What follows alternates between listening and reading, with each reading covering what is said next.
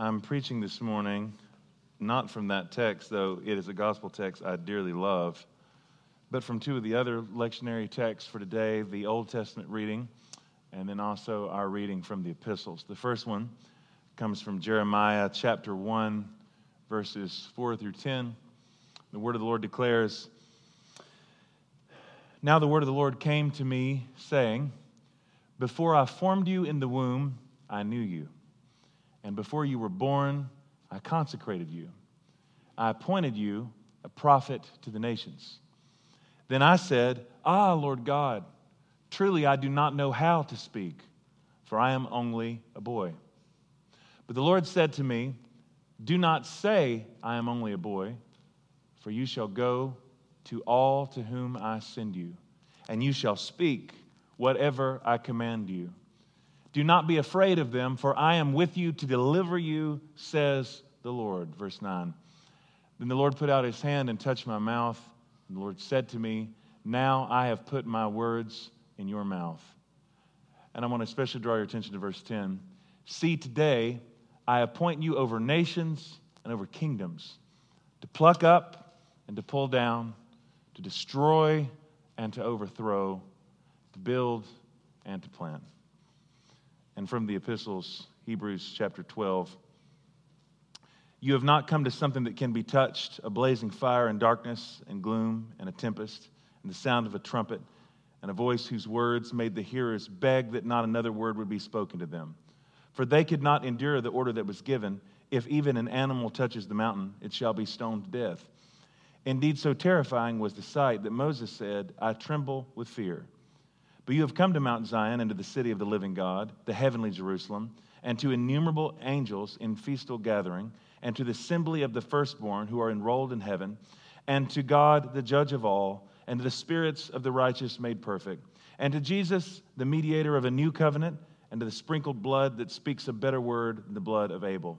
See that you do not refuse the one who is speaking. For if they did not escape when they refused the one who warned them on earth, how much less will we escape if we reject the one who warns from heaven? At that time his voice shook the earth, but now he has promised, Yet once more I will shake not only the earth, but also the heaven." This phrase, "yet once more," indicates the removal of what is shaken, that is, created things, so that what cannot be shaken may remain.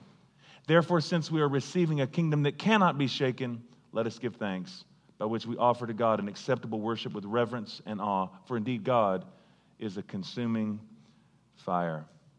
One more time, I just want to draw your attention to two verses. Jeremiah 1:10 said, "See, today I appoint you over nations and over kingdoms, to pluck up and to pull down, to destroy and to overthrow, to build and to plant." Hebrews 12:26 and 27, "At that time his voice shook the earth, but now he's promised, Yet once more I will shake not only the earth, but the heaven." The phrase "once more" indicates the removal of what is shaken, that is, created things, so that what cannot be shaken may remain. Let's pray for just a moment. O Lord, open up our eyes, that we might behold wondrous things out of your law. Amen.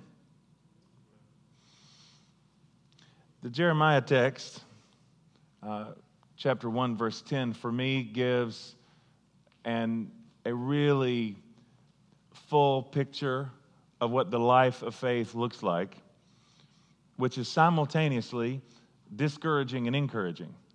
The encouraging part is that the life of faith is always about God building something new, the God who makes all things new. This is always the one who is planting something that is green and hopeful and beautiful.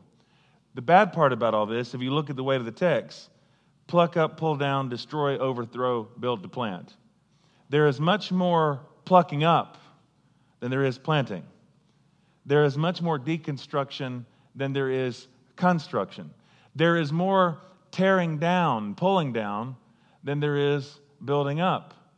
It's interesting how like 2/3 of the list here, it's all would be things that would seem to us to be negative.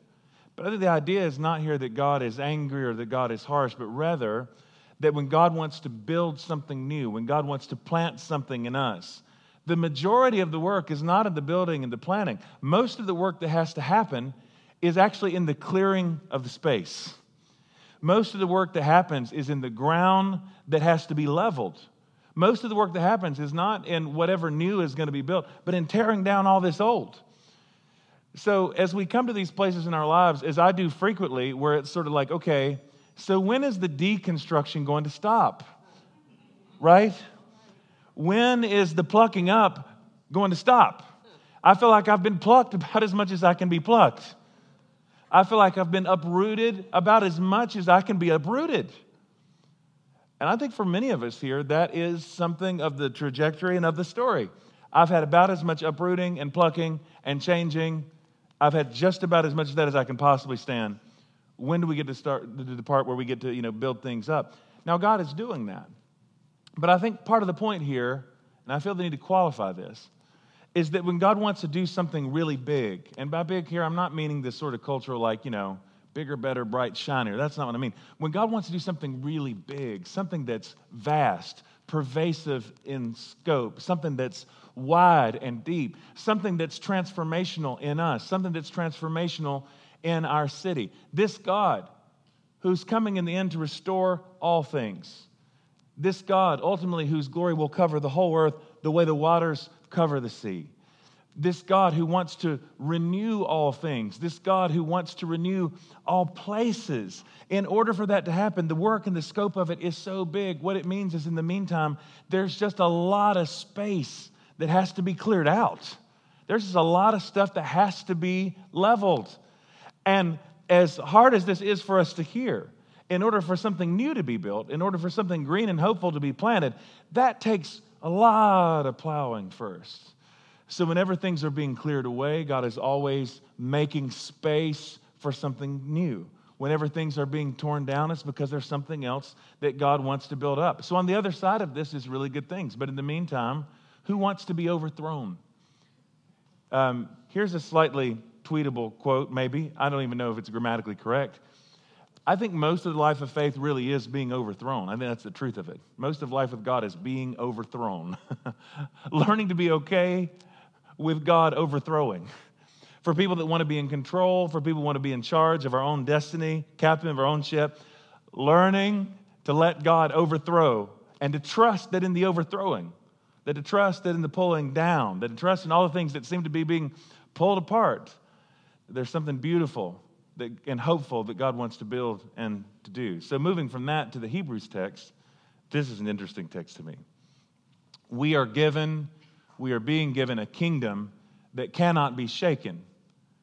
But in the meantime, the author of Hebrews says, let everything that can be shaken, shake. If it can be shaken, then it has to shake. If it can be shaken, it must shake. And one of the images that I had, I don't mean that to sound super charismatic or something, but sometimes for certain services and Sundays, I'll have these images that for me are just somehow just orient things. And my image today really was of kids crammed in the back seat of the car and driving through the mountains, and there's all these hairpin turns. And after a while, I don't know if anybody here gets motion sick on a regular basis. I can get motion sick easy in the back seat of a car.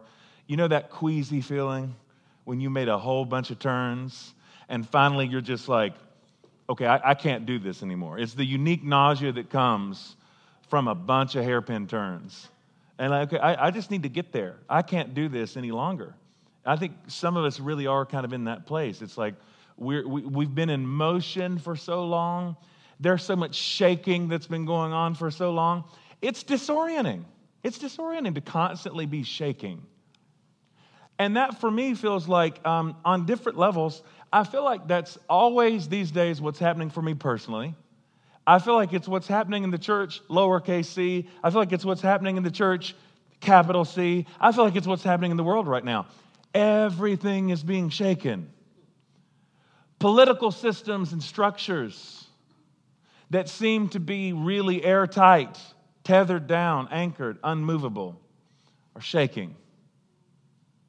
Theological systems and structures that seem to be firm, understandings and ideas of God that before were full of certainty, certitude, clarity, they are shaking.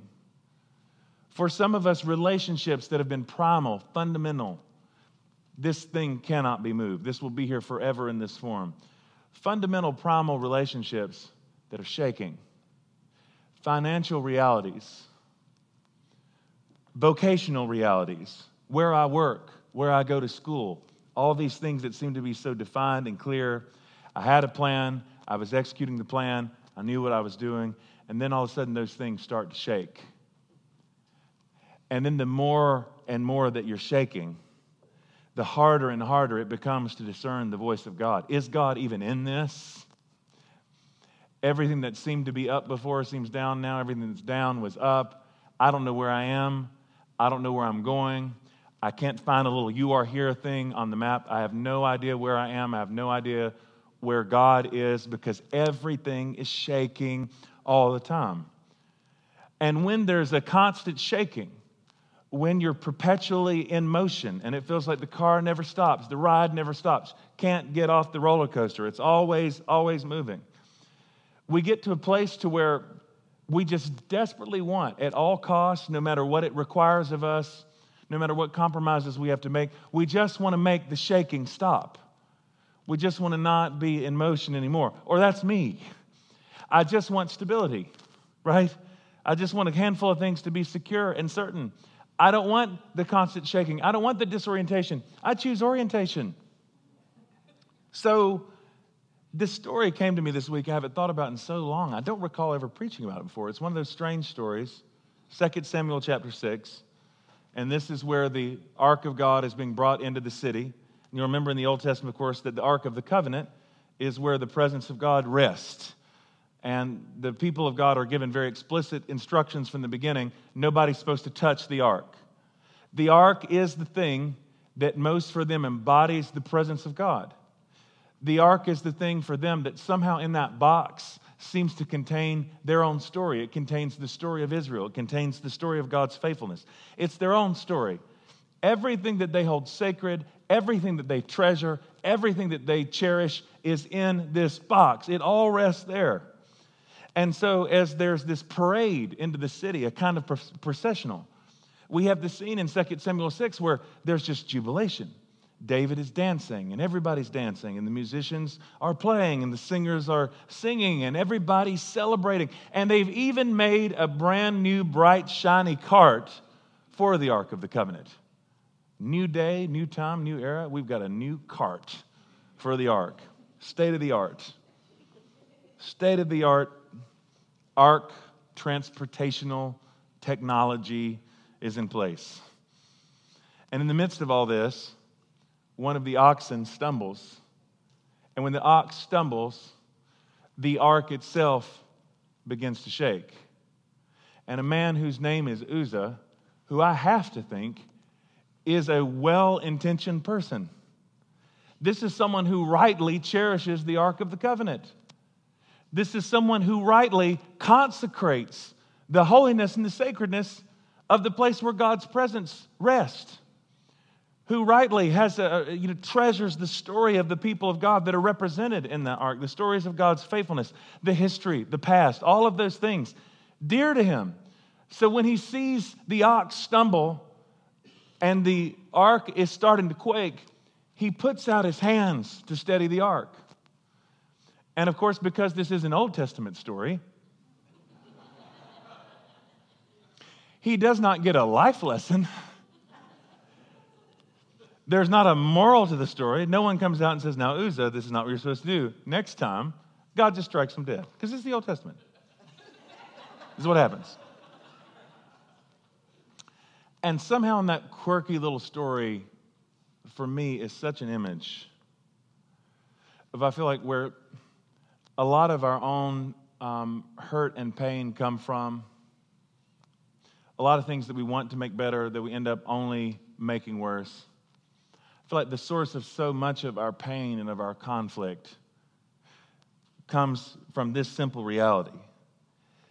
That as people like Uzzah, who have good intentions, when the world is shaking and the church is shaking and the things that we've cherished and hold sacred, the things that we've treasured, when they are shaking with good intentions, we put out our hands. we try to exercise our own control to try to stabilize it, try to calm things down, try to make it better. Not a bad intention in the world. And yet somehow, in the stabilizing, in the attempt to try to make things better, in the attempt to try to fix something that's not ours to fix, in the attempt to try to control something that's not been given for us to control, and our attempt to try to touch something that really isn't ours to touch, somehow there's a kind of sin that happens here. There's a kind of transgression. Nothing good comes from this. And I just have to feel like somehow this morning that for many of us who are in different places, where there are relationships right now that feel like they're quaking, and where there are theological systems and structures that feel like they're quivering just a little bit right now, and where there are all of these expectations about how the world is supposed to be, or how we feel like the church is supposed to be, whatever this might look like, whatever our expectations are, all these things that feel like that we're shaking, and us from a really good place, let's do something to calm this down. Let's do something to settle this. I didn't know, by the way, before I moved to Tulsa, that we have earthquakes in Oklahoma. I mean, I know they're not like huge. It's not like we're in danger of falling in the ocean or something, but it's like there are earthquakes. Walls start to shake. Here's my grandmother's china. Need to do something for that. It makes all the sense in the world. It's logical. It's normal, right? The instinct in all of that seems pure and good and right. The trouble, I think, is precisely when the Spirit wants to give birth to something new, precisely when God is wanting to restore and to change and to rearrange, precisely when we're on the precipice of some kind of real, profound transformation. These are the moments where the things that are shaking us are not just the elements. It's not just the wind and the storm and the rain. It's not just whatever it is that we think is there. Somehow in the midst of all this, it's the Spirit that's causing the shaking. It's the Spirit that's toppling structures. It's the Spirit that's disrupting order. It's the Spirit of God Himself that somehow is at work in all the shaking. And for all the ways that we want to make it stop, and for all the ways that it just feels intuitive and right to find some way to calm it down, my sense this morning is that the word of the Lord, for most, if not all of us, is simply this: if it can be shaken, it must be shaken. If it can shake, it should shake. If it is shaking, instead of attempting to exercise control, instead of trying to stabilize something that's not yours to stabilize, instead of trying to fix something that's just not yours to fix, I believe the word of the Lord to us right now is, if it's shaking, then let it shake. In the name of the Father, the Son, and the Holy Spirit. Thanks for listening to this message from Sanctuary Church. If you're in the Tulsa area, we invite you to attend one of our weekend services on Sundays at 8:30 a.m., 10 a.m., or 11:30 a.m.